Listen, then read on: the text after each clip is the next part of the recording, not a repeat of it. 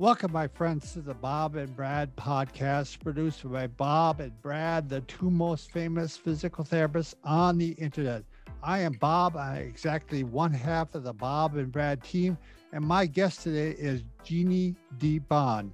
She actually is an expert on Ehlers-Danlos syndrome, which is a type of syndrome that evolves among many things, but hypermobility. In other words, your joints are double jointed, if we use a layperson's term. So I want to have you join me in welcoming Jeannie to the program. Welcome to the show, Jeannie DeBon. Thank you. Thank you for having me today. Really super excited to have you here because we have, over the past 5 to 10 years, had several requests for doing a show on Ehlers-Danlos syndrome. And yeah. I never felt comfortable because I never treated anybody with it. So I've treated people with hypermobility, but not EDS. So yes. Why don't we start there? Why don't you give your backstory, your background of why you're qualified to talk about this? Sure. Well, so I'm a movement therapist, and I also have hypermobile EDS. And I know we're going to talk about what exactly EDS is in a little while. Yeah. It took me 35 years to get my EDS diagnosis. And during that time, a long time. So during that time, I trained, before I knew I had EDS, I trained initially as a Pilates teacher. Because I was told to by my physiotherapist. And over the years, I studied other things. So biomechanics, anatomy, pain science, neuroscience. And I brought all this together into what I now call movement therapy. And using this method helped me rehab my own body because one of the things with EDS is pain. So I managed to rehab myself out of pain. And then I wanted to share this method with other people. And I've now have 14 years clinical experience working with the community of EDS, as well as my own personal experience. And now I work with people all over the world. And probably 95% of my clients have hypermobile EDS or chronic pain. Gotcha. Yeah, first of all, you don't even look 35, so you must be lying. Oh, no, No, I'm not. I'm not. So it took me, so my symptoms started when I was 12. I see. And then 35 years later, I got my official diagnosis. So I'm a little bit older than 35. I do want to take the occasion to mention your book, website, and YouTube channel right now. So you have two books. The first one I have here. Yes. I mean, the second one, I say. That's the second one. Hypermobility Without Tears, Moving Pain-Free with Hypermobility and EDS. Now, the first book was Pilates Without Tears. Yes. And your website is your name, Jeannie DeBon. And we're going to have that in the show notes. And your website, I think we covered everything, right? Oh, YouTube channel is also Jeannie DeBon. Yes, that's right. That's right. Now, Mike has me saying DeBon. DeBon, yeah. Yes. All right, very good. Well, let's start off with how does EDS typically present itself? Yes, well, it's a bit of a strange one because on the outside, people with EDS might look quite healthy and fit and normal. Because EDS is a connective tissue disorder. So we don't really know what's going on under the skin, as it were. So on the outside, you could look perfectly healthy, but underneath, the typical symptoms that EDS is presenting itself with, pain is a big issue, fatigue is a big issue. Things like having very delicate, soft skin, fragile skin is another indicator. And then because it's connective tissue, obviously it's everywhere in our body, people can have multiple organ and system involvement. So heart problems, lung problems, digestive problems. It can basically affect any part of your body. And pretty much everyone has a different sort of presentation of those symptoms. So no two people I are ever see. the same. Yeah. Well, you kind of alluded to this. I mean, it took them 35 years to diagnose you. Is that Yes. typical? I mean, is it still that way, you think? Unfortunately, yes. I mean, it's Really? great that I can, I'm so grateful that you allowed me to come and speak about this topic, because part of what I do is raising awareness, because it still is not well enough known out there. So yes, I still hear heartbreaking stories all the time from people, 5 years, 20 years, 30 years, and the thing is, we see lots and lots of different doctors. It's not that we're not trying to get answers. Right. But because the awareness isn't there, people aren't connecting the dots. And that's the problem that we have. So yes, it can be really a difficult journey. Oh, really frustrating. I can't imagine. I mean, my God. Yeah, it's frustrating because you never get the answer. When I actually got my answer, I was so relieved, because you start thinking there must be something really wrong with you, because there's always something else going wrong. Right, exactly. So having an umbrella to kind of put it under actually was a huge relief. Sure, absolutely. So you kind of alluded to some of the symptoms of or presentations of EDS, but yes, you want to maybe elaborate on that? Yeah. So the sort of the main reason people come to see me, and the main thing I had, was chronic pain. And that pain could be anywhere in the body. So very, very common is pain, and very common is fatigue. So chronic fatigue goes hand in hand with that. But then because of this collagen defect, so EDS is a defect of our collagen, we've got very lax joints. So we have a lot of instability. So we have joint pain. People can obviously be injury prone because of that. They strain and they sprain themselves. Subluxations of joints, dislocations as well in some people. But then, if I take my own story, I've had pneumonia 3 times. I've got a mitral valve prolapse in my heart. I've had digestive issues pretty much my whole life. So migraines, headaches are extremely common. So it really can impact pretty much everything. Gotcha. So are there some common tests for EDS that you could even try yourself? I mean, like Baines test, or would you recommend not to do that? Well, yes. So you've got the Baton score, which is something you could do at home. I mean, you're just sort of testing, can you bend your thumb back? Can you bend your little finger back? Do your elbows hyperextend? Do your knees hyperextend? Can you touch the floor without bending your knees and put your hands flat? But that's just a test of hypermobility. So just because someone may be hypermobile doesn't mean they have a syndrome like EDS. So you can't test yourself for EDS. You would need to go and see a geneticist or a rheumatologist to have an official sort of diagnosis. For EDS, there are 13 different types of EDS. Oh my God. So there's some of them are extremely rare. So, very small groups of people. Hypermobile EDS, which is the one that I have, is the most common. And that's the only type of EDS that we don't know the genetic cause of.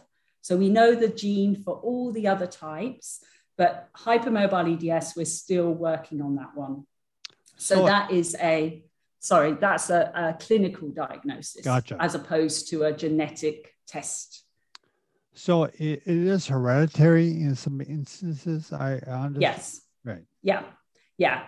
So, and we believe the hypermobile one is as well, but they're still researching that. But yes, pretty much genetic, hereditary. And there's no cure.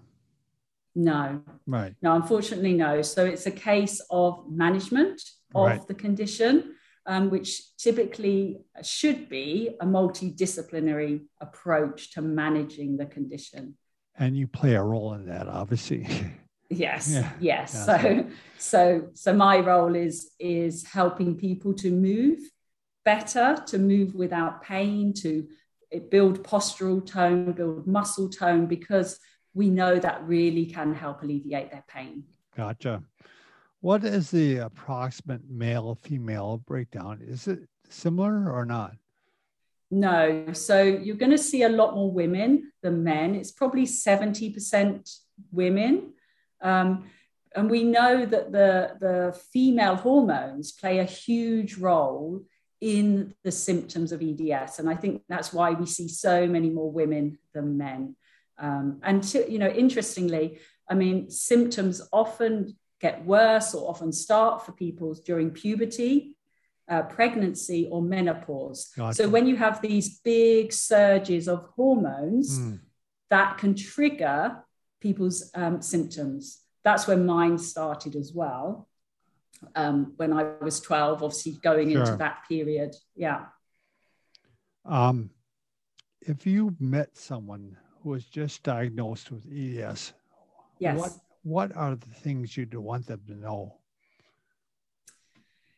Yeah, so obviously it can be quite scary for some people. So I'd want them to know that it can seem like this mass of information, and oftentimes we don't know where to turn. But I really want people to know that there is hope, because we can often feel quite desperate, especially if we've gone a long time without a diagnosis and we've been in pain for a long, long time. Right. But I'm a firm believer in that there's always something we can do.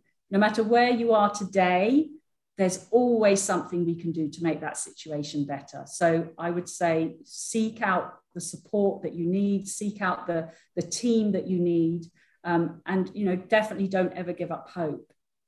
Great advice. So what type of things should a person with EDS never do? So, well, things like contact sports, for example, could be quite tricky. Makes sense, right? Because if you're, say, American football, right, soccer, yeah. High impact. If you're someone who subluxes or dislocates joints, obviously you're going to put yourself at a greater injury risk. And with EDS, when you get injured, unfortunately, we take a lot longer time to heal than other people. So, be careful with things like high impact sports, like high intensity training, jumping. Some people say don't run, but I do know people who like to run. So the thing with EDS, it's worth mentioning, is that it's such an individual thing. Like every single one of us is different. And some people can do some things. And the syndrome itself is on a scale. So you can get people who are very mildly impacted to moderate. And then you can get the people who are unfortunately severely impacted and sort of wheelchair or housebound, bedbound. So it is a scale. So some people who are mildly affected might be able to do, things like running. And sure. So it's very individual. Does it tend to be progressive? I mean, it starts off, it gets worse. I mean, I suppose it might depend on hormone surges, right? Yeah, it can depend on so many things. I mean, I wouldn't necessarily say it's progressive. I think the reason that you see, unfortunately, people who are struggling a lot is because of this delay in diagnosis and not getting the support that we need. So, people go many, many years and their pain gets worse because they don't know what's wrong and they're not doing the right exercises and not getting the right support. And obviously things deteriorate. But I wouldn't necessarily call it a progressive disease if you can manage it. Sure, gotcha. So when you have EDS, can you perform strengthening exercises, or is there a limit to that? So strengthening exercises are actually really, really important for us because we need to build muscle tone to help support the joints. But we want to do that strengthening at the right time. So oftentimes people are given strengthening exercises too soon. So they go to see a physical therapist or a physiotherapist and they're given, high repetition, strengthening, loaded exercises straight away. And our tissue, and it's too soon. So our tissue is quite delicate. It's quite pro-inflammatory. So it doesn't take much for us to get irritated and angry. So I recommend, yes, we want to do strengthening, but we've got to build you up. We go slow, we go low. And gradually, as your tissue tolerance builds, we start introducing strengthening work because it is an important element. That makes but sense. If you hear people talking about boom and bust of EDS exercise because people do loads. They go, they're given these exercises and they do them because, we like to do our exercises that we've been told to do. Right. But because they're too much, you get a massive flare up in pain or fatigue, irritation. And then people don't want to do their exercises. People become scared of the exercise. We get fear of movement, anxiety about the movement. So people end up not doing the exercise. And then obviously things decondition more. And so we get in this vicious circle. So getting the right appropriate level of exercise is actually really important, but not being pushed too soon. Yeah, even if you proceed at the right level, I mean, can you get, is there a cap? I mean, you don't want to be a power lifter, right? No, although I do actually know one person with EDS who does do powerlifting, which would seem like a really strange thing to be doing because, I think, it comes down to the technique. If someone's got good technique, perfect, weight, right. Yeah. So you're not locking your joints when you're lifting the weight. Right. So, you going to the gym and doing some weights is actually not a bad thing. But is your technique correct? So we don't want to be locking joints. We don't want to be doing too heavy load too soon. We don't want to be doing too many reps too soon. It's really about learning to listen to our bodies and taking care that way. And again, that individual nature of EDS. Yes. Yeah. Absolutely. So you allude to the fact that pain is a big issue. With EDS or even hypermobility. I guess you talked about that. Why is that? And the tissues are not prepared, right? And so there's inflammatory. Yes. So there's obviously pain is a very complex topic, isn't it? And it can the pain can be coming from so many different things. But in my experience, obviously the joint laxity, joint instability, the fact that we have poor postural tone, poor muscle tone. So we tend to hang in our joints a lot of the time. Yes. We don't have good posture. We don't have good proprioception. So we also have proprioception is that ability to know where your body is in space. And oftentimes, because we lack proprioception, we lack control. So we'll do big ranges of movement without control.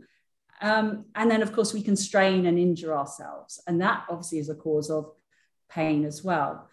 You get other things like visceral pain because the organs are involved. You might get referred pain from the viscera as well. Pain on walking, flat feet, overpronated feet are a big issue.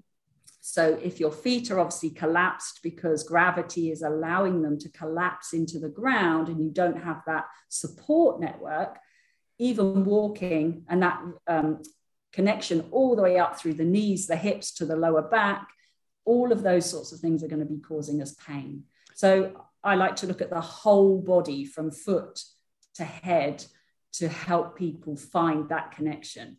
Sure. Actually, I had a surgeon on the podcast. He's really quite renowned. And he said 20% of his women with back pain is due to hypermobility in the SI. And actually will refer pain all the way down the leg. Yeah. So absolutely. Yeah. SI dysfunction is quite a big issue as well in this population. People say, the SI joint can't slip and things like that. But actually, if you're extremely hypermobile, I see a lot of SI dysfunction. And like you say, it causes so much pain. Yeah, terrible. Yeah. So we treat that in a very special way. We have to make sure so that when I'm working with people, we keep the pelvis as one piece. So we're not doing exercises where your legs are going in opposite directions. And we keep you really stable around the pelvis to build a bit of that stability. Well, I can imagine a doctor would see this diagnosis and go, "Oh, you should try Pilates," but Pilates, just regular Pilates. How is that for someone with EDS? Yeah, well, so there are two things. You have to remember that Pilates is a method. So it was created by Joseph Pilates. It's a method. And like any method, it has its limitations. It has great things about it, but it does have limitations. And the other thing, originally, obviously, there was Joseph Pilates. Now you have hundreds and hundreds of different schools of teachers and different thought processes. So not all Pilates. Yeah. So Pilates has evolved a lot, and not all Pilates is equal. Yeah. And so, and there's a lot about obviously I trained in it initially, there was a lot about it that I did like, the control element of it, and, starting to feel connected with my body again. But there are a lot of things about it that just weren't right. They weren't working for me. And that's when I decided to step back and say, okay, what do I actually need? What's missing here? Why am I still getting, discomfort when I'm doing some of these exercises?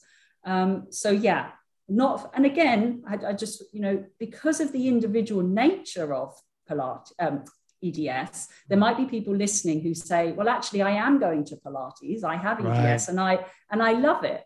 And that's the case. For some people, fantastic. They do their Pilates, they love it. The people I tend to see, unfortunately, are getting injured in classes because things are going too fast. The problem with going to a class is that obviously the classes progress. So you might start off a beginner, but you're expected to kind of get more and more challenging each week. And for EDS, sometimes we have to go slow. We can't keep up. And then we start to try too hard, and then we end up straining ourselves and hurting ourselves. So individual one-to-one sessions is probably a good place to start if people are looking to do sort of regular Pilates.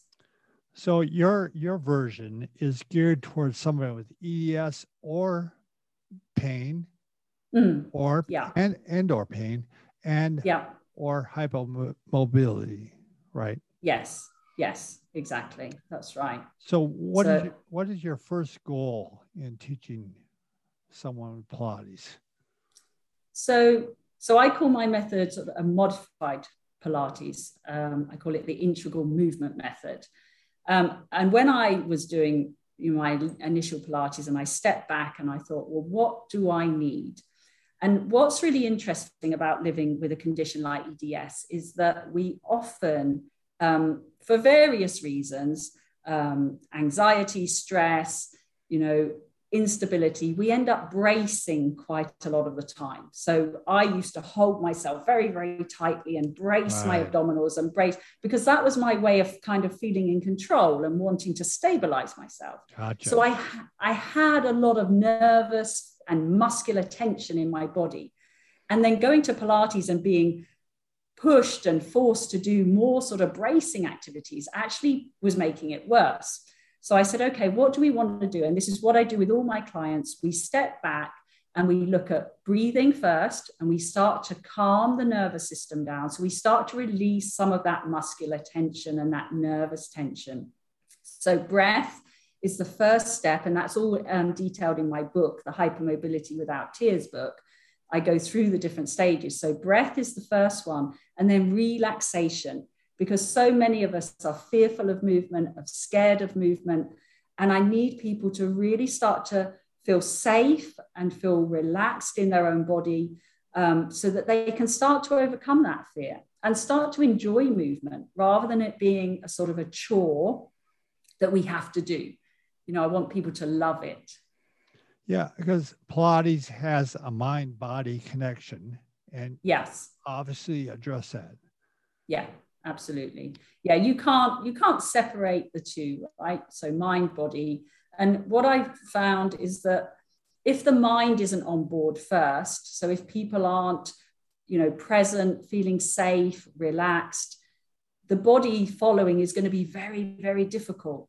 Because if you think someone comes to me and they're very tense and nervous and anxious and they're not breathing properly, it's really hard to teach exercise because they're coming from this place of tension.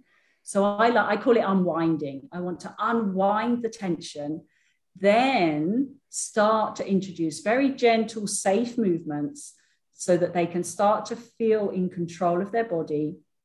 And then over time, we start to build that up. But again, on an individual basis. So there's not one size fits all with EDS. Gotcha.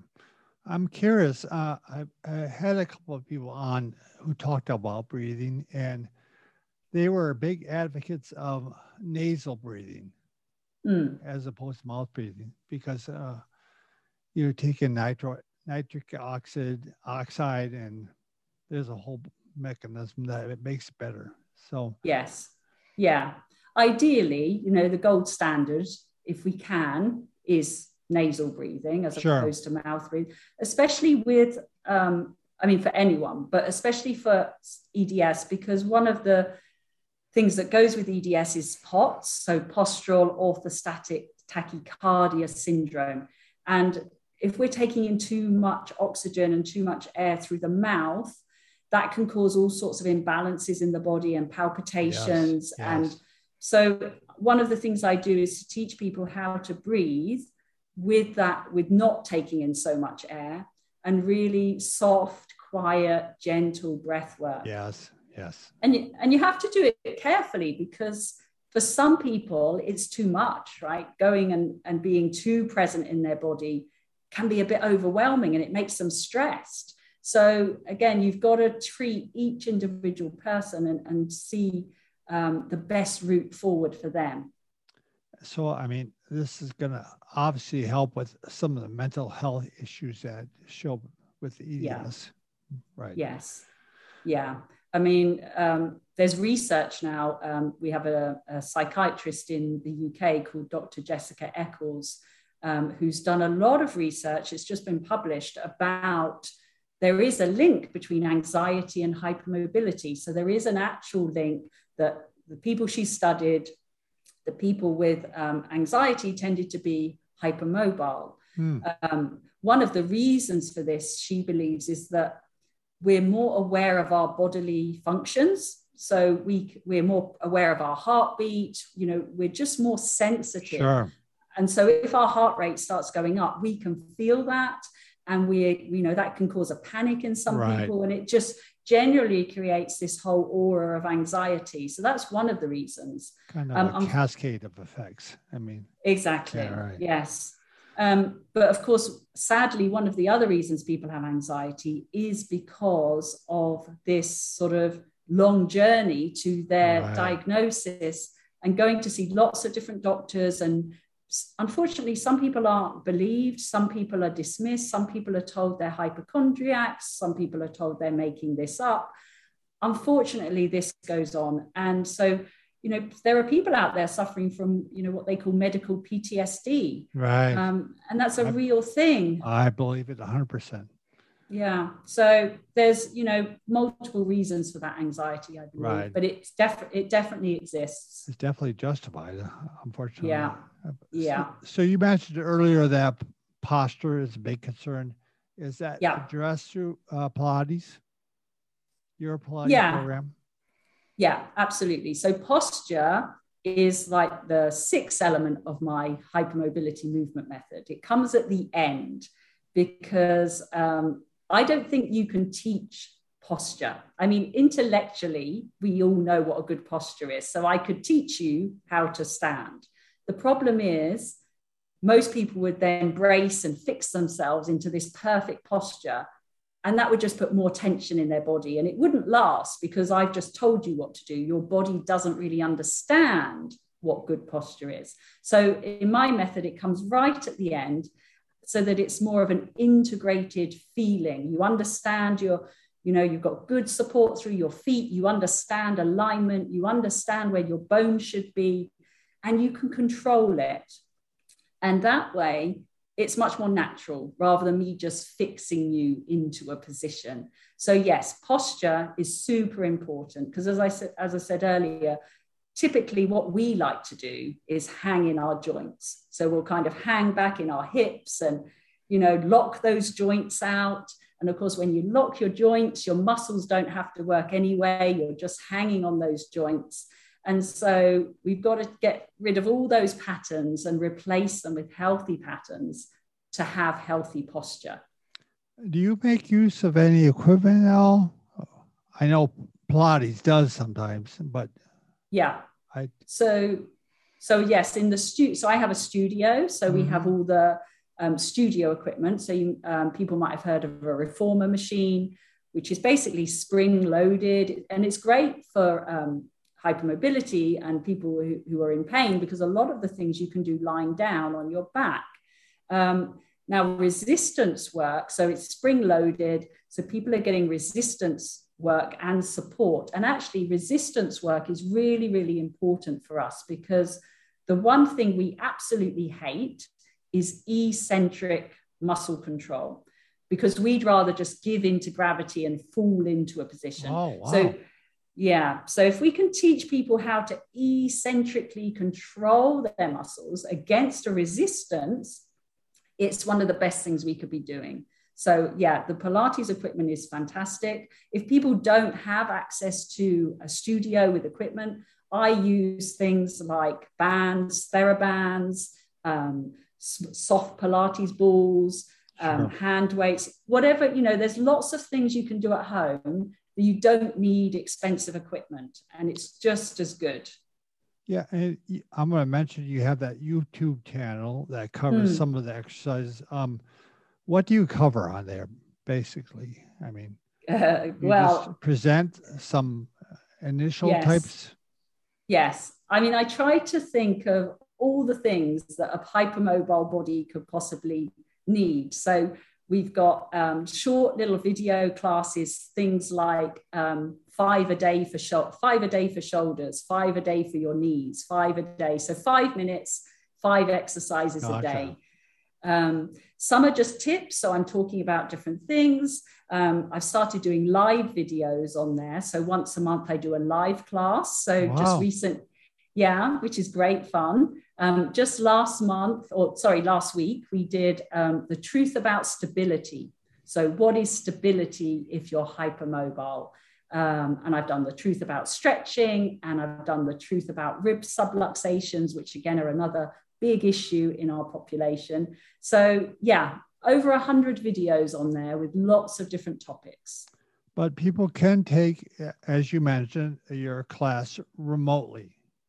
Yes, so yes, I have. Is it just one-on-one, or is it one participating in many, or? No, so I only do one-on-one classes now. Gotcha. So yes, I have clients all over the world. So lots of clients in America, in the States, which is lovely. So fantastic.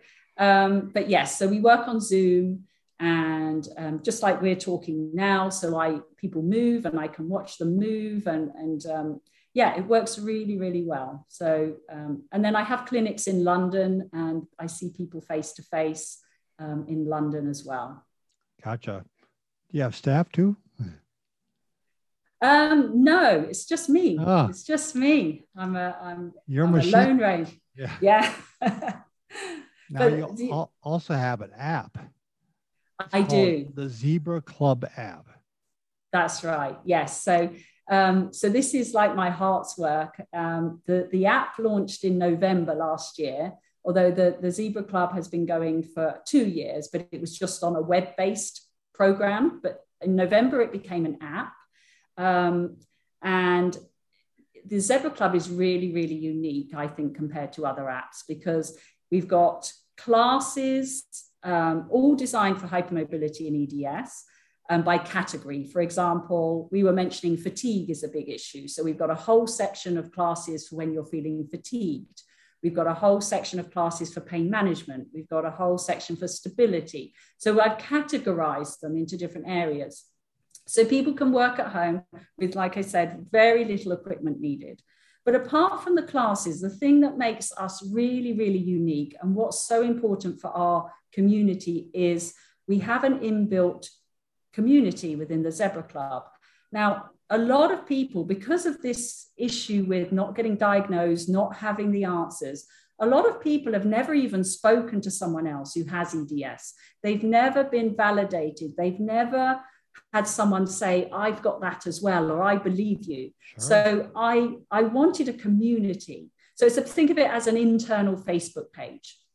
So it's private, so only members can see it. And you can go on and you can chat to other members, or you can ask me questions. And I'm on there every day answering members' questions. And every month we do live events as well. So people can come on, we do meet and greets on Zoom. So we break up into little groups and people can chat to other zebras. Can I just mention why it's called Zebra? Because maybe people don't know why I'm talking about zebras. And so there's two sides to this. So first of all, two zebras stripes are never the same. Sure. So two people with EDS will never have the same presentation. By the way, we say zebra. I know, and I much prefer your way of saying it. I do. We call it the zebra over here, but gotcha. Zebra is much nicer. So no two zebras are ever the same. Sure. But the other side of it, unfortunately, isn't quite so nice, is that in medical school, people are taught, if you hear hoofbeats, look for horses. Right. Yeah, don't look for the zebra, because you're not looking for the unusual. And so, the zebra is a symbol of all kinds of rare diseases now, because we're not getting diagnosed. And so the Zebra Club is a place for us to come together. And it's for people who want to feel supported, who want to learn to move, who want to move pain-free, who want to have a better quality of life, and have confidence in themselves. Because so many of us have been lacking that self-belief that we can actually make things better. Right. I think the sport would be huge. I mean, like-minded. Exactly. Yeah. Being in that environment where you're with other people who really get you. I mean, that alone is a healing process in itself, to be with when you feel isolated, or, as we talked about, having mental health issues, it's super powerful. And I think that's what makes our app unique, really. Yeah. Someone gets me, Yes. So. Yeah. And that's wonderful when you haven't had that for so long. So you talked earlier about proprioception. Yes. How do you improve that? Yes. I mean, so we know from research that people with hypermobility lack proprioception. Nobody really knows why we lack.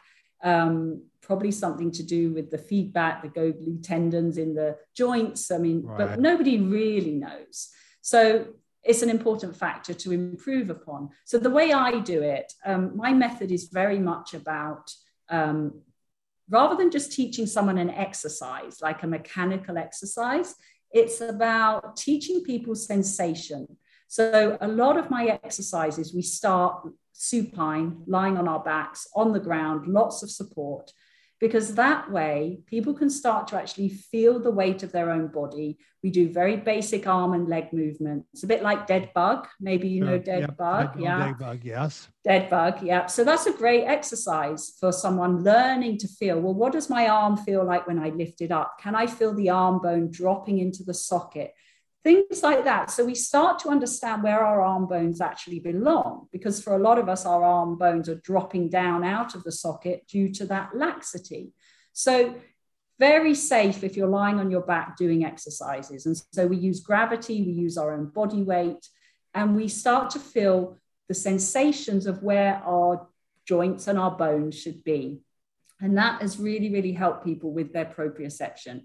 As they get more confident, we change positions. So we take away some of that support. So maybe we lie on our side, maybe we go into quadruped, and eventually standing. Obviously, standing is the most challenging one for proprioception, because you've got no feedback. You're kind of on your own. You've got to know where your body is in space.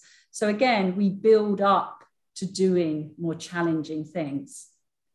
Well, let's switch topics here a little bit. Can you provide your thoughts on fascia in treating EDS? You seem to have a great appreciation for the role of it. And yes. Yes, I do. I do. And I watched your podcast with Dr. Robert Schleip. Schleip, right? Yes, yes. And I've met him a couple of times. I go to the fascia symposium events that we have over here in the UK. So I have met him. But yes, for me, you know, I'm fascinated by fascia. It's our biggest sensory organ in the body. So in terms of proprioception and pain, it's obviously very, very important. But the reason I educate my sort of Zebra Club members and clients about this is, for most of us, we've been treated as a single body part area. So you've got a shoulder problem, you've got a hip problem, you've got a knee problem. Nobody's joined those dots and made us feel whole, or maybe just feel connected. So understanding fascia and the fact that it's this body-wide web, very strong and resilient, can be really helpful for people starting to understand, again, helping with their proprioception as well. If you start to feel that your body is connected. Right. And promoting, as I said earlier, we like to hang off our joints. So we're not feeling that elasticity of the tissue. But fascia, of course, is very elastic. And I like people to kind of try and experience that elastic recoil rather than going to end of range and hanging in a joint. We actually want you to come back from that end of range. Yep. And so having a little bit of knowledge around fascia, I think, is really, really important. So yeah, it's one of my favorite topics. And that's part of your program, I'm sure. Yes, absolutely. Yeah. So does nutrition play a role in EDS? Yes. I mean, it's very important. You know, some people listening might be suffering from things like mast cell activation syndrome, which is another sort of comorbidity that can go with EDS. And that's when, you know, if you think of hay fever, everyone knows kind of what hay fever is. If you think of having a hay fever reaction anywhere in your body, so that kind of inflammatory process, that can happen with people with EDS when those mast cells get overactive. So foods, obviously, foods with a lot of histamine in them are going to trigger things like mast cell reactions. So that's one thing. You know, we have a lot of gut issues with EDS, so having the right diet to help with gut motility and things like IBS and bloating and reflux. There's so many different things that have been going on. But unfortunately, I can't say that there's one diet that would fix all, because I'm sure there's not, because of the individual nature, again, of EDS. Somebody loves the FODMAP diet. Right. Someone else will hate the FODMAP diet. So yes, if people are struggling with nutrition, really try to find a nutritionist, a dietitian who knows about EDS, because it can make massive impacts on quality of life. Sure. And we might want to mention too that you wrote about mast cells and POTS, POTS. Yes. Yes. It's on our website, bobbrad.com. So yes, check it out. Yes, exactly. I just wanted to explain this thing that we call the terrible trifecta. So people have EDS with all its issues, but unfortunately, some people live with POTS, the postural orthostatic tachycardia syndrome, and they live with this mast cell activation. So put those all together, and that's a lot of management. A lot of things to deal with, yep. Lots of things to deal with all at the same time. So thank you for letting me share that blog on your website. Excellent. Just to spread awareness of that. Because again, these are, especially mast cells, that's kind of the new kid on the block. Not a lot of people are talking about that. And so just to get awareness out there that actually this is it's not so rare. It's not that rare. A lot of people have it. So thank you for that. Well, thank you. I mean, so we have some Facebook questions. We actually had a lot. I just grabbed a few of them. Okay. The question was, how do I find a balance between overstretching and just getting some relief from tight muscles? They go on, but they're worried about the pain. Yeah. Yes. So stretching. Yeah. Right. So yeah, the thing with hypermobility is we have tight muscles. So although we're bendy in some places, you're also going to have tight muscles. Now, those muscles are tight typically because they're hanging on for dear life. You know, that everything else is bendy, and some muscles have got to try and do the job of stabilizing. So they're going to get super tight. So the problem with going on and doing, so makes sense. So for me, for example, my hips, I'm pretty flexible in everywhere, but apart from my hips, they're super tight. So if I go and do a lot of static stretching on my hamstrings, around my hip flexors, and really stretch, because they feel tight, I will pay the price for it tomorrow, and I will have probably a lot of pain. So I don't recommend people do static stretching, even though they feel they need to, because they're looking for that release. Right. What I teach my clients is dynamic stretching. So more of a sort of a pandiculation type. Sort of flossing the fascia and the tissue. So gently moving in and out of a stretch, but not going end of range so that you risk to overstrain, go too far. That's when we get the problems, because remember, we lack control and we lack proprioception. So it's easy to do too much. But if you're just gently flossing, you're not going to go into that risk of overstretching. So I would change the strategy there. Sure. Makes sense.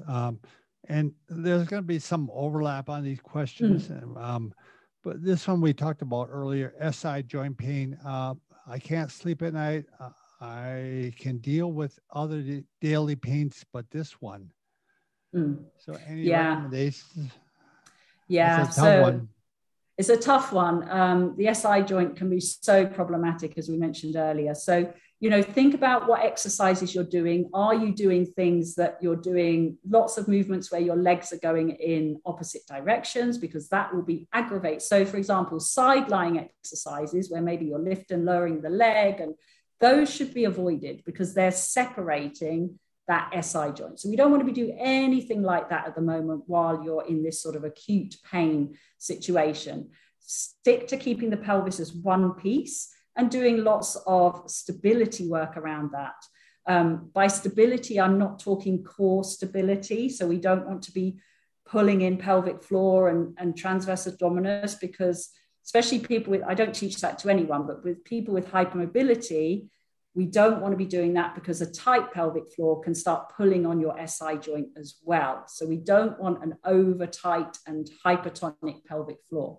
So I talk about stability in the book and on YouTube. As I said, I did a whole video on stability, which would be really useful to watch to go with this question. But I don't advocate core stability training as such. Sure. So that was a general stability, or was that SI stability? Oh, that was general stability. Oh, gotcha. But there is going to be videos on YouTube as well about SI joint as well. So if you have a look on there. Yeah, part of the problem is if you roll, it's actually going to give you problems. So it's going to wake you up. So a lot of people sleep with big cushions, you know, like full length sausage cushions. A lot of people feel they hug. So that your knee isn't sort of flopping forward, and again you're opening up the joint. But it is a tricky one. So again, some of these things you cover, right? Can you give us basic exercises to keep our muscles strong, enabling joints to stay in place? Yes. I often hurt myself while exercising. Yeah. So before we think about strengthening, we've got to make sure that the alignment is correct. So doing a lot of those proprioceptive exercises on our back, supine, starting to feel the bones are in the right place. Then you can start doing your strengthening work, because there's no point trying to strengthen something that's not in the right place. You're just going to be making the situation worse. So maybe step back a little bit.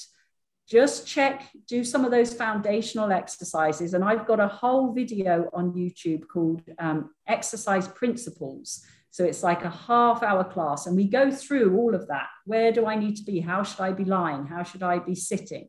Have a look at that and see if that helps you before you start doing the strengthening work. Very well, thank you. So how often should someone with EDS exercise? I thought that was a great question. It's a very good question. Little and often, certainly if you're starting out, because we tend to, if we're having a good day, we might go and do too much. We might do an hour, 2 hours worth of exercise, and then we'll get this boom and bust situation. Sure. Yep. So it's much better to do 5 minutes, maybe every other day. Some people need a rest day, which is fine. If some people can do every day, that's brilliant. Better to do 5 minutes every day than go and do an hour, have a boom and a bust and a flare up, and then not do anything for 3 weeks because So we're looking for a gradient like this, which is very, very gentle, as opposed to up, down. So little and often, go low, go slow, and build up from your sort of happy baseline. And prevent developing that fear of exercise that you talked about. Exactly. Because the more you do your boom and busting, the more you're going to get afraid of exercising at all. And obviously exercise is a really, really important part of our management strategy of EDS. It really is. We need to move because we decondition much quicker than people without EDS. So if we decondition, it's going to be so much harder to climb back up and get going again. So little and often is the best recipe. This next question, she said, I have CEDS and MEDS. I don't know what those are. Yeah. And they have severe pain about 6 hours after overdoing it, which for me can be very little. I've been told it's called DOMS, delayed onset muscle soreness, but other PTs say it's only for runners, not me. Is this part of our EDS? Right. So, well, CEDS is classical EDS. So these are sort of the less sort of common. Hypermobile EDS is the most common. Yeah. So classical EDS has a lot of skin issues, a lot of sort of scarring issues, very delicate skin.